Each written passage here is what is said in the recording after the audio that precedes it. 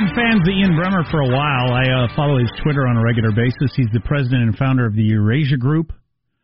The Eurasia Group is the leading global political risk research and consulting firm, and their job is to figure out what is actually happening so they can advise people, or people can use that information to advise their decisions going forward.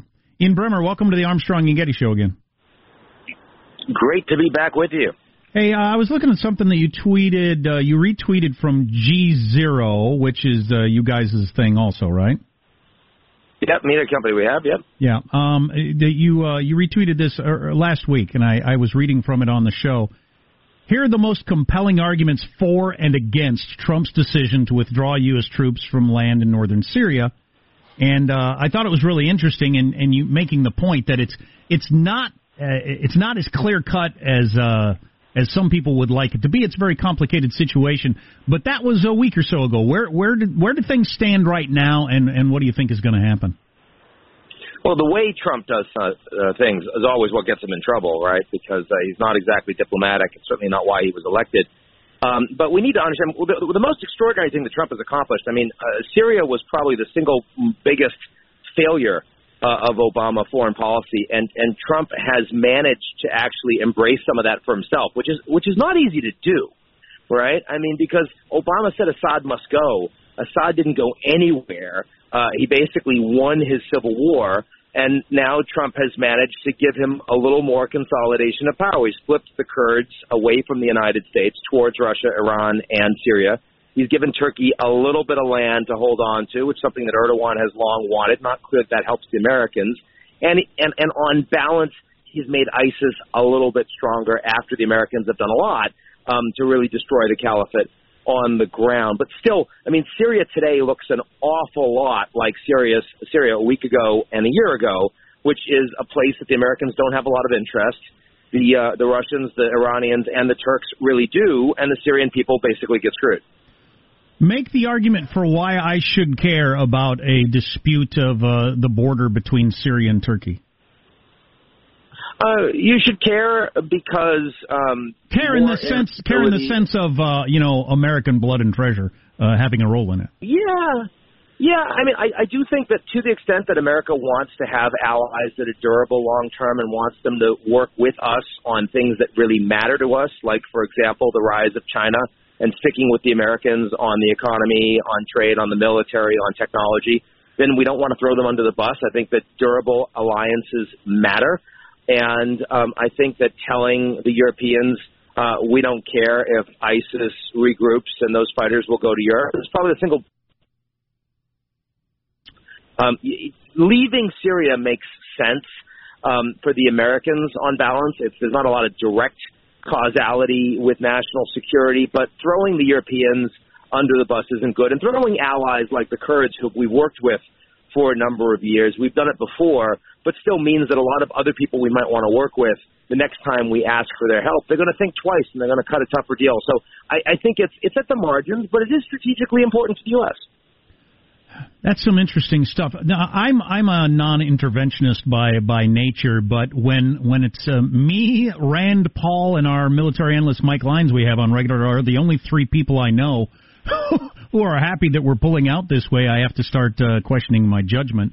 But how would you, if you want to make the pivot, as Obama wanted to do, quit worrying about the Middle East all the time. We produce our own oil now. Let's focus on China. That's the future of our competition. How do you ever do that? Is there ever going to be a point where you could pull out and you wouldn't have a mess like this, where some ally wouldn't be getting screwed, or there's not a border dispute, or somebody's going to take advantage of it? How would we ever get out? Well, I guess one is you probably wouldn't send a couple thousand additional U.S. troops to Saudi Arabia because they're paying for it. Remember, part of the reason that al-Qaeda and bin Laden came after the United States in 9/11 is because of concerns of American presence in the region. So that would be one way to get out, would be not providing those troops. Syria, we're talking about 1,000 U.S. troops on the ground. I'd be more sympathetic to wanting to end the longest U.S. intervention in our history, which is Afghanistan, 18 years in, and we have 14,000 troops there. I think you can maintain the drones, you can maintain intelligence sharing, you can maintain training, but you don't necessarily need 14,000 American troops. And I think that's where this foreign policy establishment, Dem and Republican, have done a disservice to a lot of Americans that have served and their families for not a lot of purpose, frankly. That's I do think focusing more on China means not only hitting the Chinese with tariffs, but also means coordinating with American allies. It means the Trans-Pacific Partnership. It means working on a collective agreement on data, on artificial intelligence, on 5G, and we've alienated a lot of those allies so far that they don't want to work with us as closely. Those are the sorts of things I would try to do. They're not very sexy. I mean, I'll grant you that, but long-term diplomacy really is. We're talking, no kidding. We're talking with Ian Bremmer, president and founder of Eurasia Group. I find it pretty interesting that Trump has taken so much incoming on getting, a certain number of troops out of a certain area. As you mentioned, he is sending troops into Saudi Arabia, and Republicans and Democrats and all of the media seems to be against that. And the leading candidate running against him, Elizabeth Warren, the other night on the debate stage, said she wants to get all of the troops out of the Middle East. So that's kind of interesting. It was. I'm surprised that she didn't take much more incoming for that, because she's not really talked about foreign policy. You'll notice she talked a lot at the beginning of that debate when it was about health care, not all of it well, and about domestic politics. And she raised her hand a lot. She intervened. On foreign policy, she didn't raise her hand once. She's wanted to avoid it. She hasn't seen a lot of upside in talking about foreign policy, and frankly, that's probably strategically right for her campaign. But suddenly saying I want to get all U.S. troops out of the Middle East without having a plan for it doesn't provide an awful lot of confidence in Warren as a presidential candidate. And I suspect she's got a lot of people in policy right now that are trying to figure out what's the best way to walk it back, because she's going to be getting that question again and again. Who's closer to right on the current situation with Turkey, Syria, the Kurds? Lindsey Graham or President Trump? They're right about different things. Lindsey Graham is closer to right that you don't want to sell out the Kurds and you don't want to provide ISIS the opportunity to strengthen. Trump is closer to right, as was Obama, in saying that this isn't really a serious interest. I mean, you got to remember, when Merkel took 1 million refugees from Syria, Obama said, that's great, we're not going to do that. And the subtext was, we're not going to do it because they're 7,000 miles away. It's not a problem for the United States. We watched that civil war go on, over 500,000 dead, 13 million displaced, because we didn't care that much. Trump made the same argument, said we're not going to fight with the Kurds against the Turks because this isn't really an interest of ours. I mean, Trump doesn't say it very well. In fact, he says it very badly, and he antagonizes allies in ways that he needn't. But the basic message is very, very similar. That's interesting stuff. I'm glad we had you on. I mean, I knew I would enjoy it. I wanted to bring up China because you tweeted there wasn't one question about China, arguably the most consequential foreign policy issue of our time. Again, that was from the G0 that you retweeted. No China talk during a 3-hour Democratic debate. That's a problem, isn't it? It's a huge problem. I mean, they didn't bring up climate either, which surprised me, especially given that it's the Dems. But China is by far the most consequential foreign policy issue, and the fact you got an entire section on foreign policy and China didn't come up, and you can say pivot to Asia, but the Americans are still focused on all of this legacy stuff, and it's what happens when a bunch of 60 and 70-year-old white guys continue to run foreign policy, right? I mean, they just don't have the experience of how much the world has changed in 5 years, and they're not willing to change their worldview that much. China today is an economic superpower. It's a technology superpower. And it's setting the rules and standards. It's building institutions that aren't going to supplant the Americans, but will ultimately compete with it, and compete with it very strongly, very effectively. So that's where we really need to be focused. And I haven't seen much coherence from the candidates so far on how they wish to address that. Yeah, it's really interesting to me, the inertia of the State Department and the Pentagon that keeps treating the Middle East like it's the 70s, like this is just what we do. Yeah, I mean, we are the largest oil producer in the world right now. The Saudis were hit by Iran, the largest oil processing facility in the world. 50% of their oil was off the market.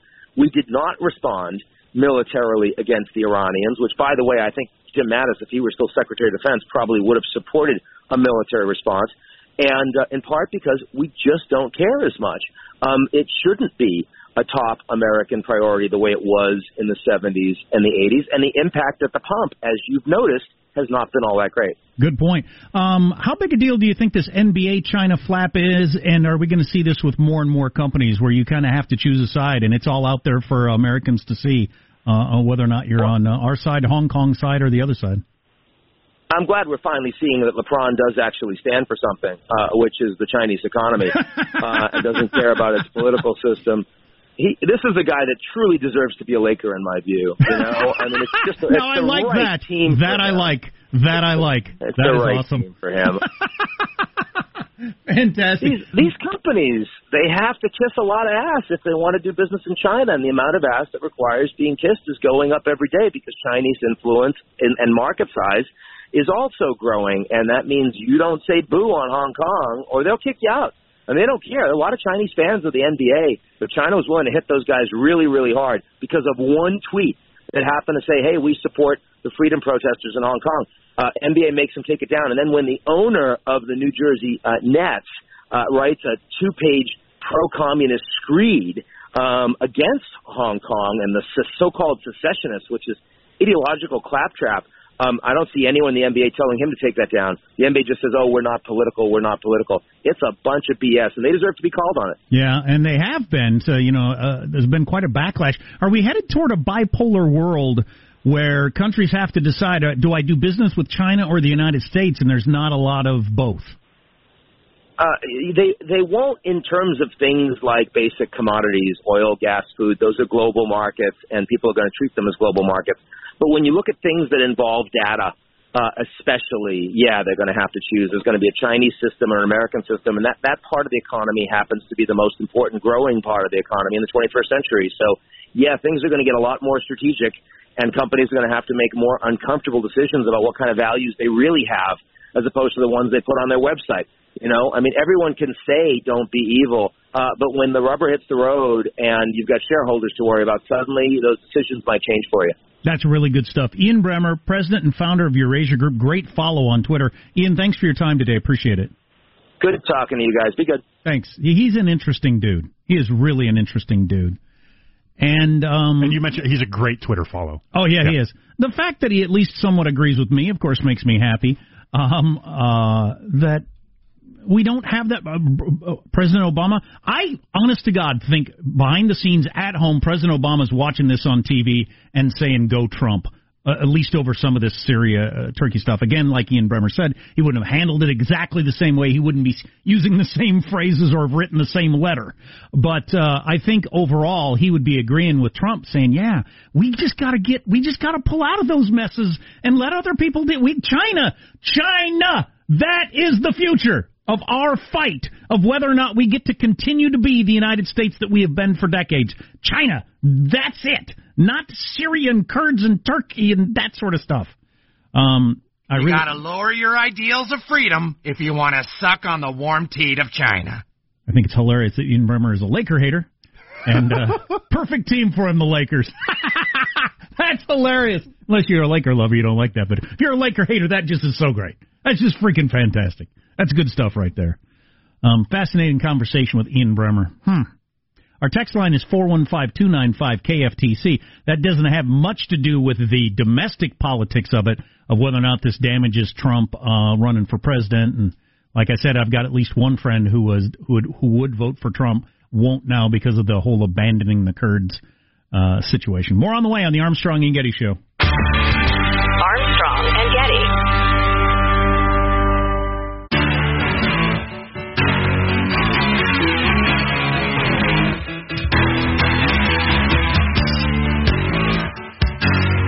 The Armstrong and Getty Show. I'm glad we're finally seeing that LeBron does actually stand for something, which is the Chinese economy, and doesn't care about its political system. This is a guy that truly deserves to be a Laker, in my view. It's just it's I like right that. Team that I like. That I like. It's that the was right awesome team for him. That was Ian Bremmer a few minutes ago, president of Eurasia Group. Actually, a pretty wonky story about policy of the Middle East and all that sort of stuff, with a good shot at the Lakers tucked in there nicely. Speaking of sports, this was just handed to me. This is kind of interesting. Marshall's got his news coming up in a little bit.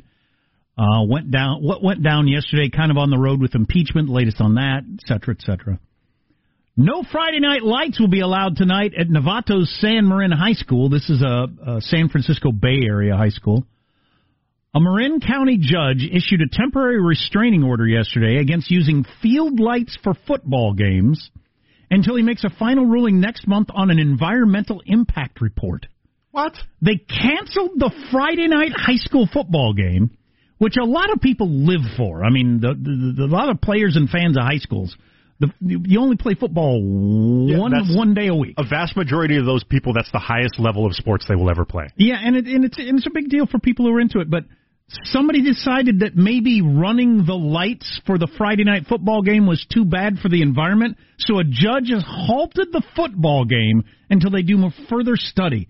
That could only happen in the San Francisco Bay Area of America. That's the only place they would cancel a Friday night high school football game because of what the lights might be doing for the environment. I suppose they're talking energy? Good Lord. How about you do the study during the off season and make a decision if you think it's important? That's just absolutely incredible. That is so San Francisco. Yes, absolutely. Temporary restraining order against using field lights for football games. Wow. Well, there you go.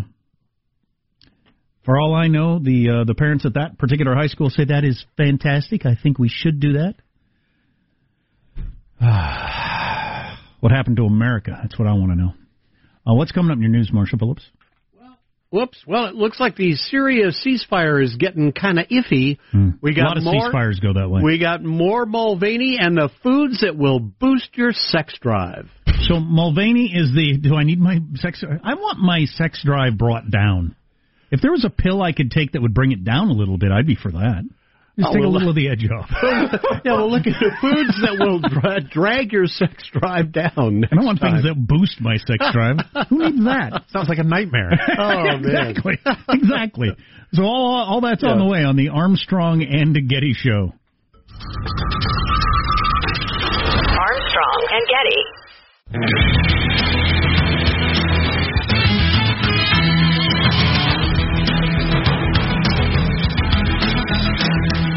Sequins, maybe. Oh, yeah. The presentation of sushi rolls has just gotten way out of control. We're just talking about how sushi has jumped the shark. They've gone overboard. They've gone overboard with making sushi palatable to people that don't like sushi. That's what ruined sushi for me. Is they decided, we need to get into the people that don't like sushi. I just like the fish with the rice, just the plain thing. With all these crazy things that have nothing to do with sushi and sauces and colors and decorations. Sauces, like fireworks displays when they're bringing it out to you. Like, what is going on? But it helps get you in your friend who doesn't really like sushi. Something entertaining coming up. I hate to tease something that's an hour away because if you're in your car, it's unrealistic. You're still going to be here. If you're one of the podcast listeners, maybe you'll check it out, the fourth hour. Dennis Rodman was on Tucker Carlson last night talking about China and the NBA. Oh, boy. Why? I don't know why he goes on these things. I thought he was North Korea diplomat. Why is he talking about China? Well, he'll kind of explain a little bit about how his knowledge of all things Asia. Oh. He gets into that a little bit, or his lack of knowledge of all things. He doesn't. He's like mentioning countries and cities and the various things, and he had no idea what he was talking about. Yeah, either way. But we'll get to that next hour. Right now, the news with Marshall Phillips. I got to tell you, the ceasefire may not be holding. Fighting reportedly still raging along the border between Syria and Turkey, despite the ceasefire deal announced by the U.S. Now, here's the deal. The U.S. and Turkey agreed to a 5-day ceasefire in the Turks' cross-border attack on Syria Kurdish fighters. Now, during that time, the Kurds are supposed to leave their land, to vacate that strip of land. That's a hell of a thing to say. In some cases, they've lived there for a long time. Okay, so I'll just pick up my family and my whole town, and I'll just move somewhere else. We don't have anywhere to go. There's no country that says we can go there. Just me and my kids. I mean, that's not that easy to do.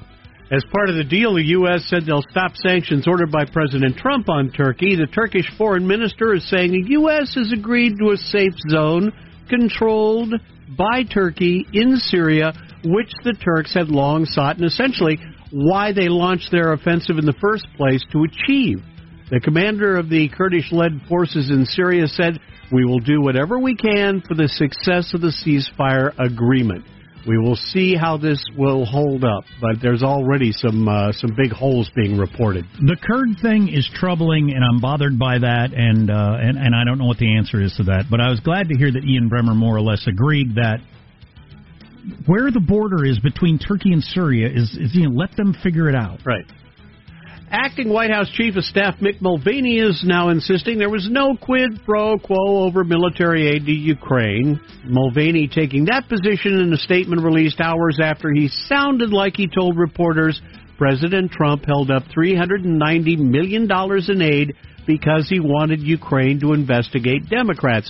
During his Q&A with reporters, Mulvaney told one, President Trump is not a big fan of foreign aid. Never has been, still isn't. Doesn't like spending money overseas, especially when it's poorly spent.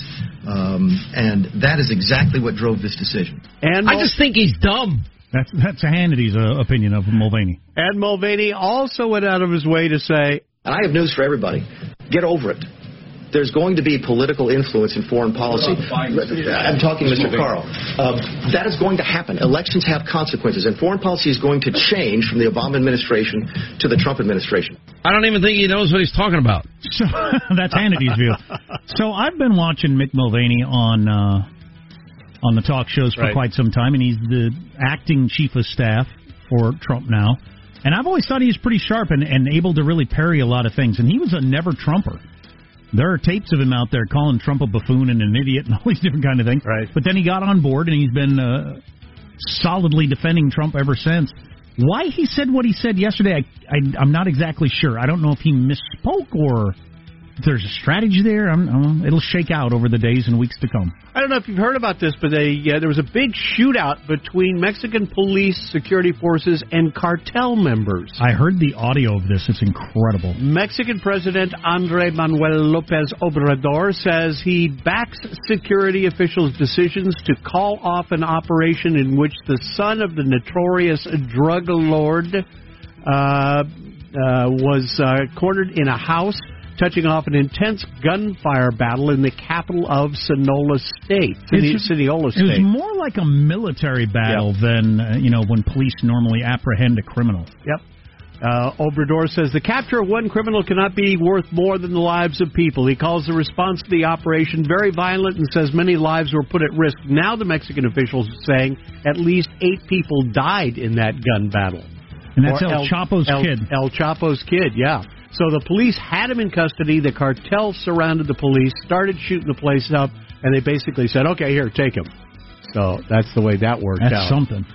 Nutritionists are saying certain foods can boost your sex drive. Are you ready? Do you want to write these down? I do. I suppose you reach an age where you need to boost your sex drive, and I know I think it's more common with women than men.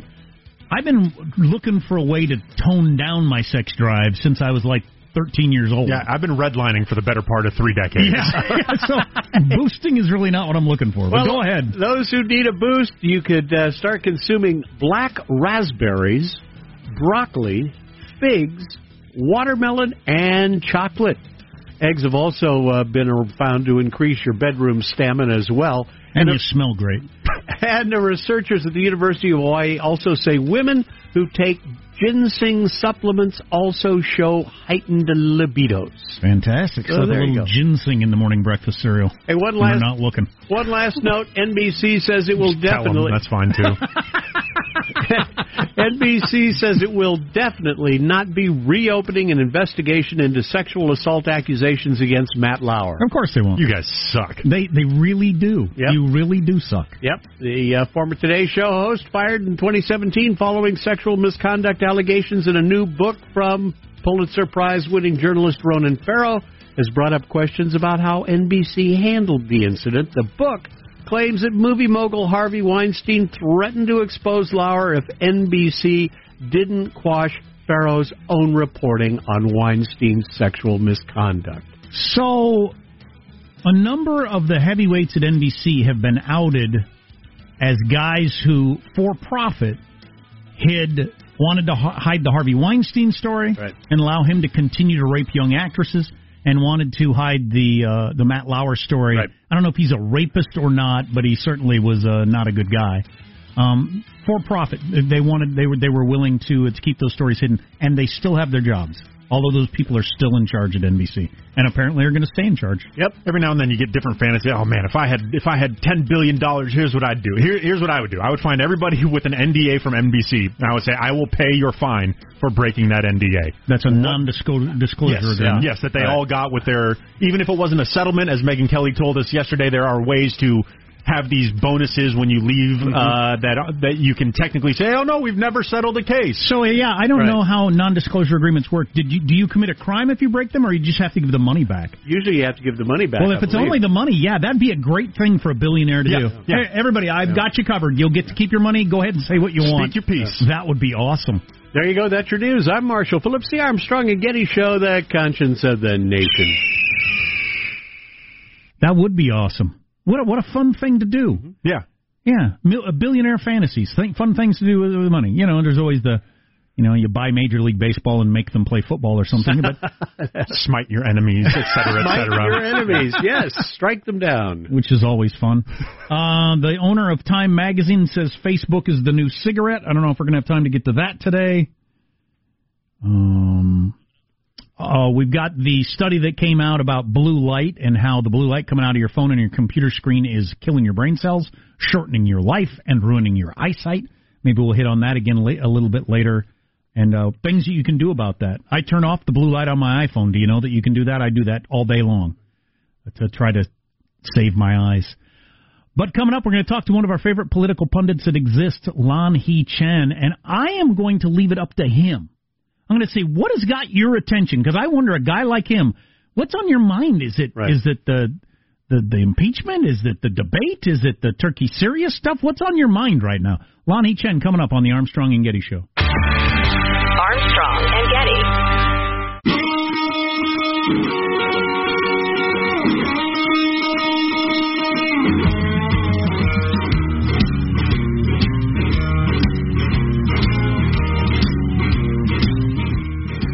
The Armstrong and Getty Show.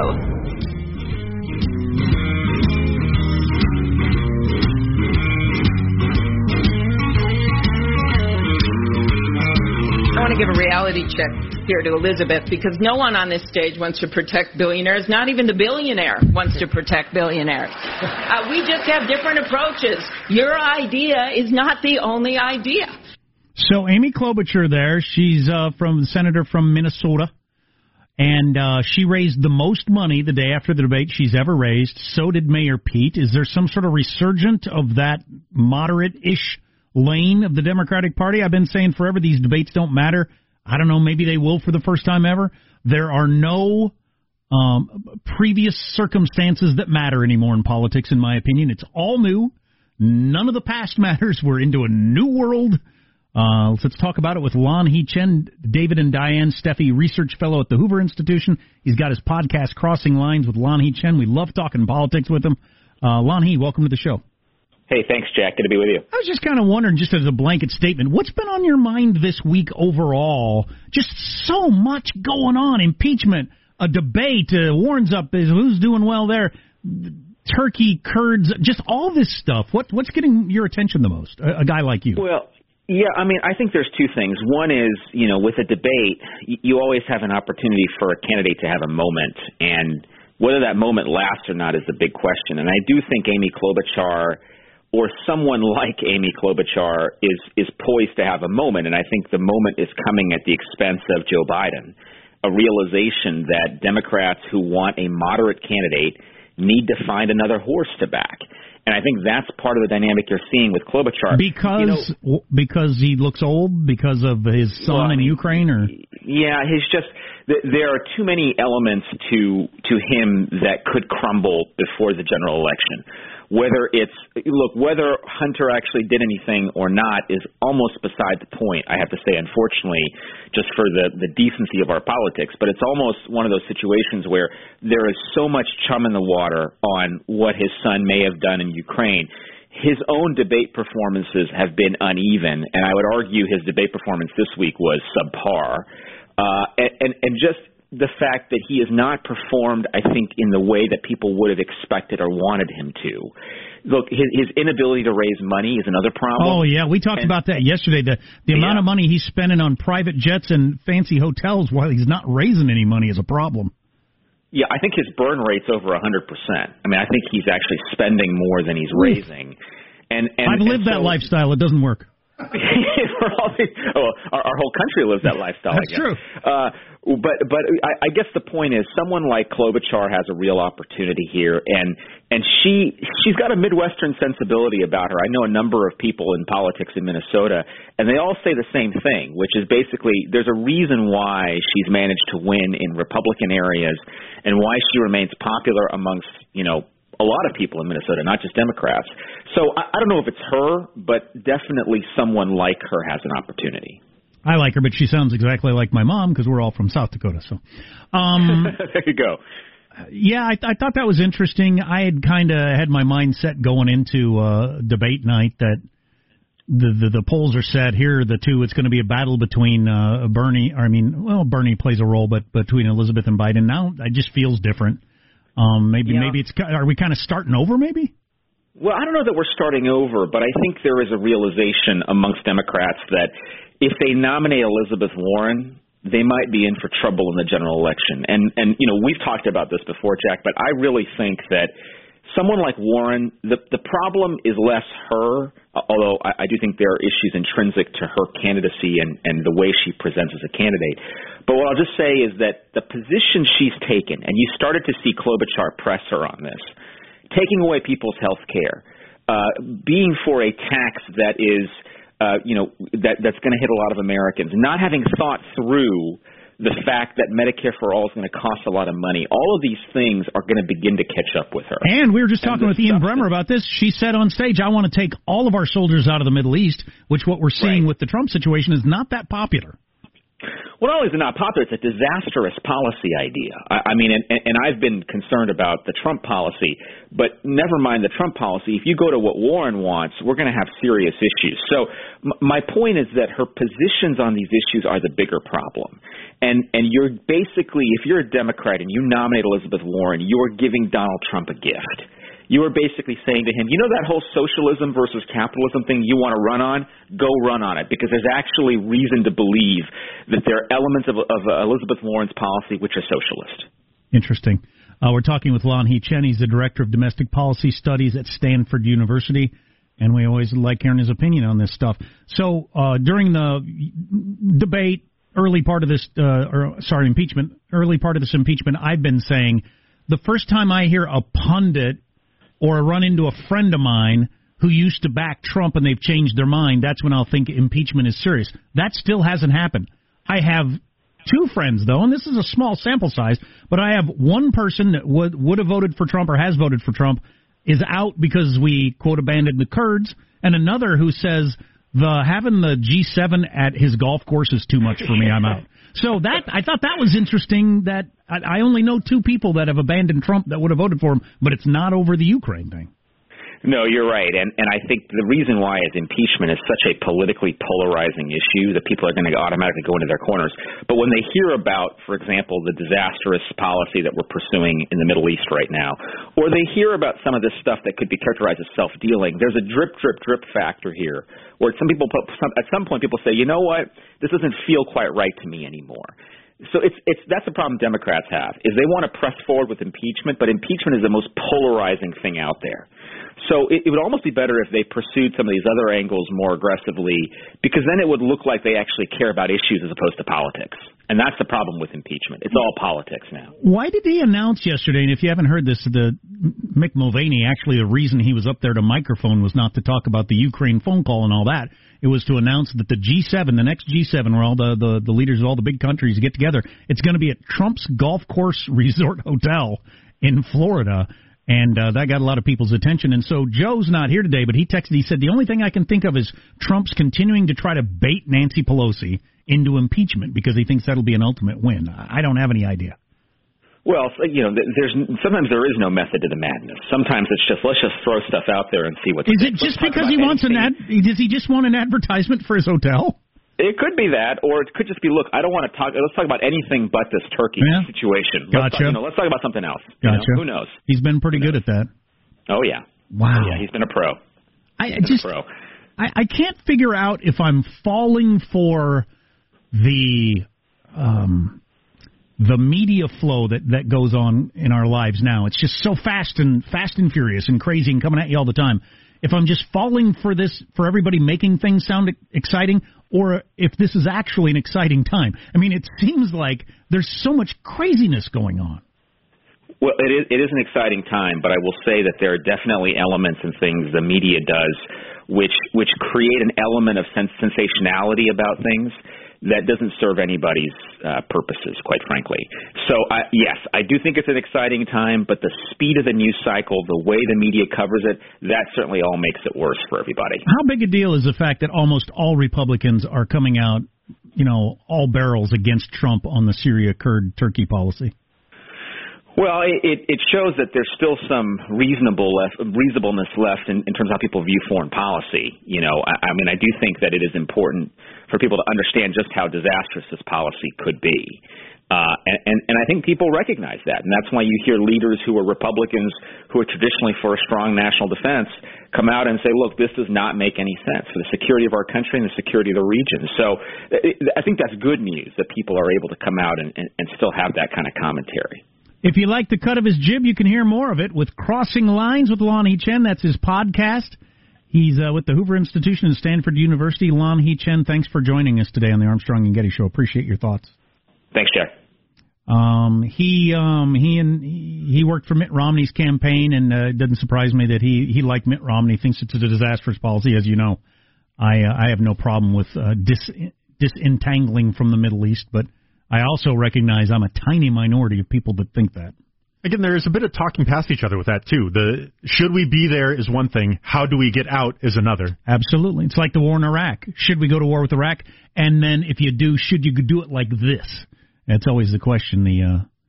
The how you go about it is part of it, too. Stay tuned.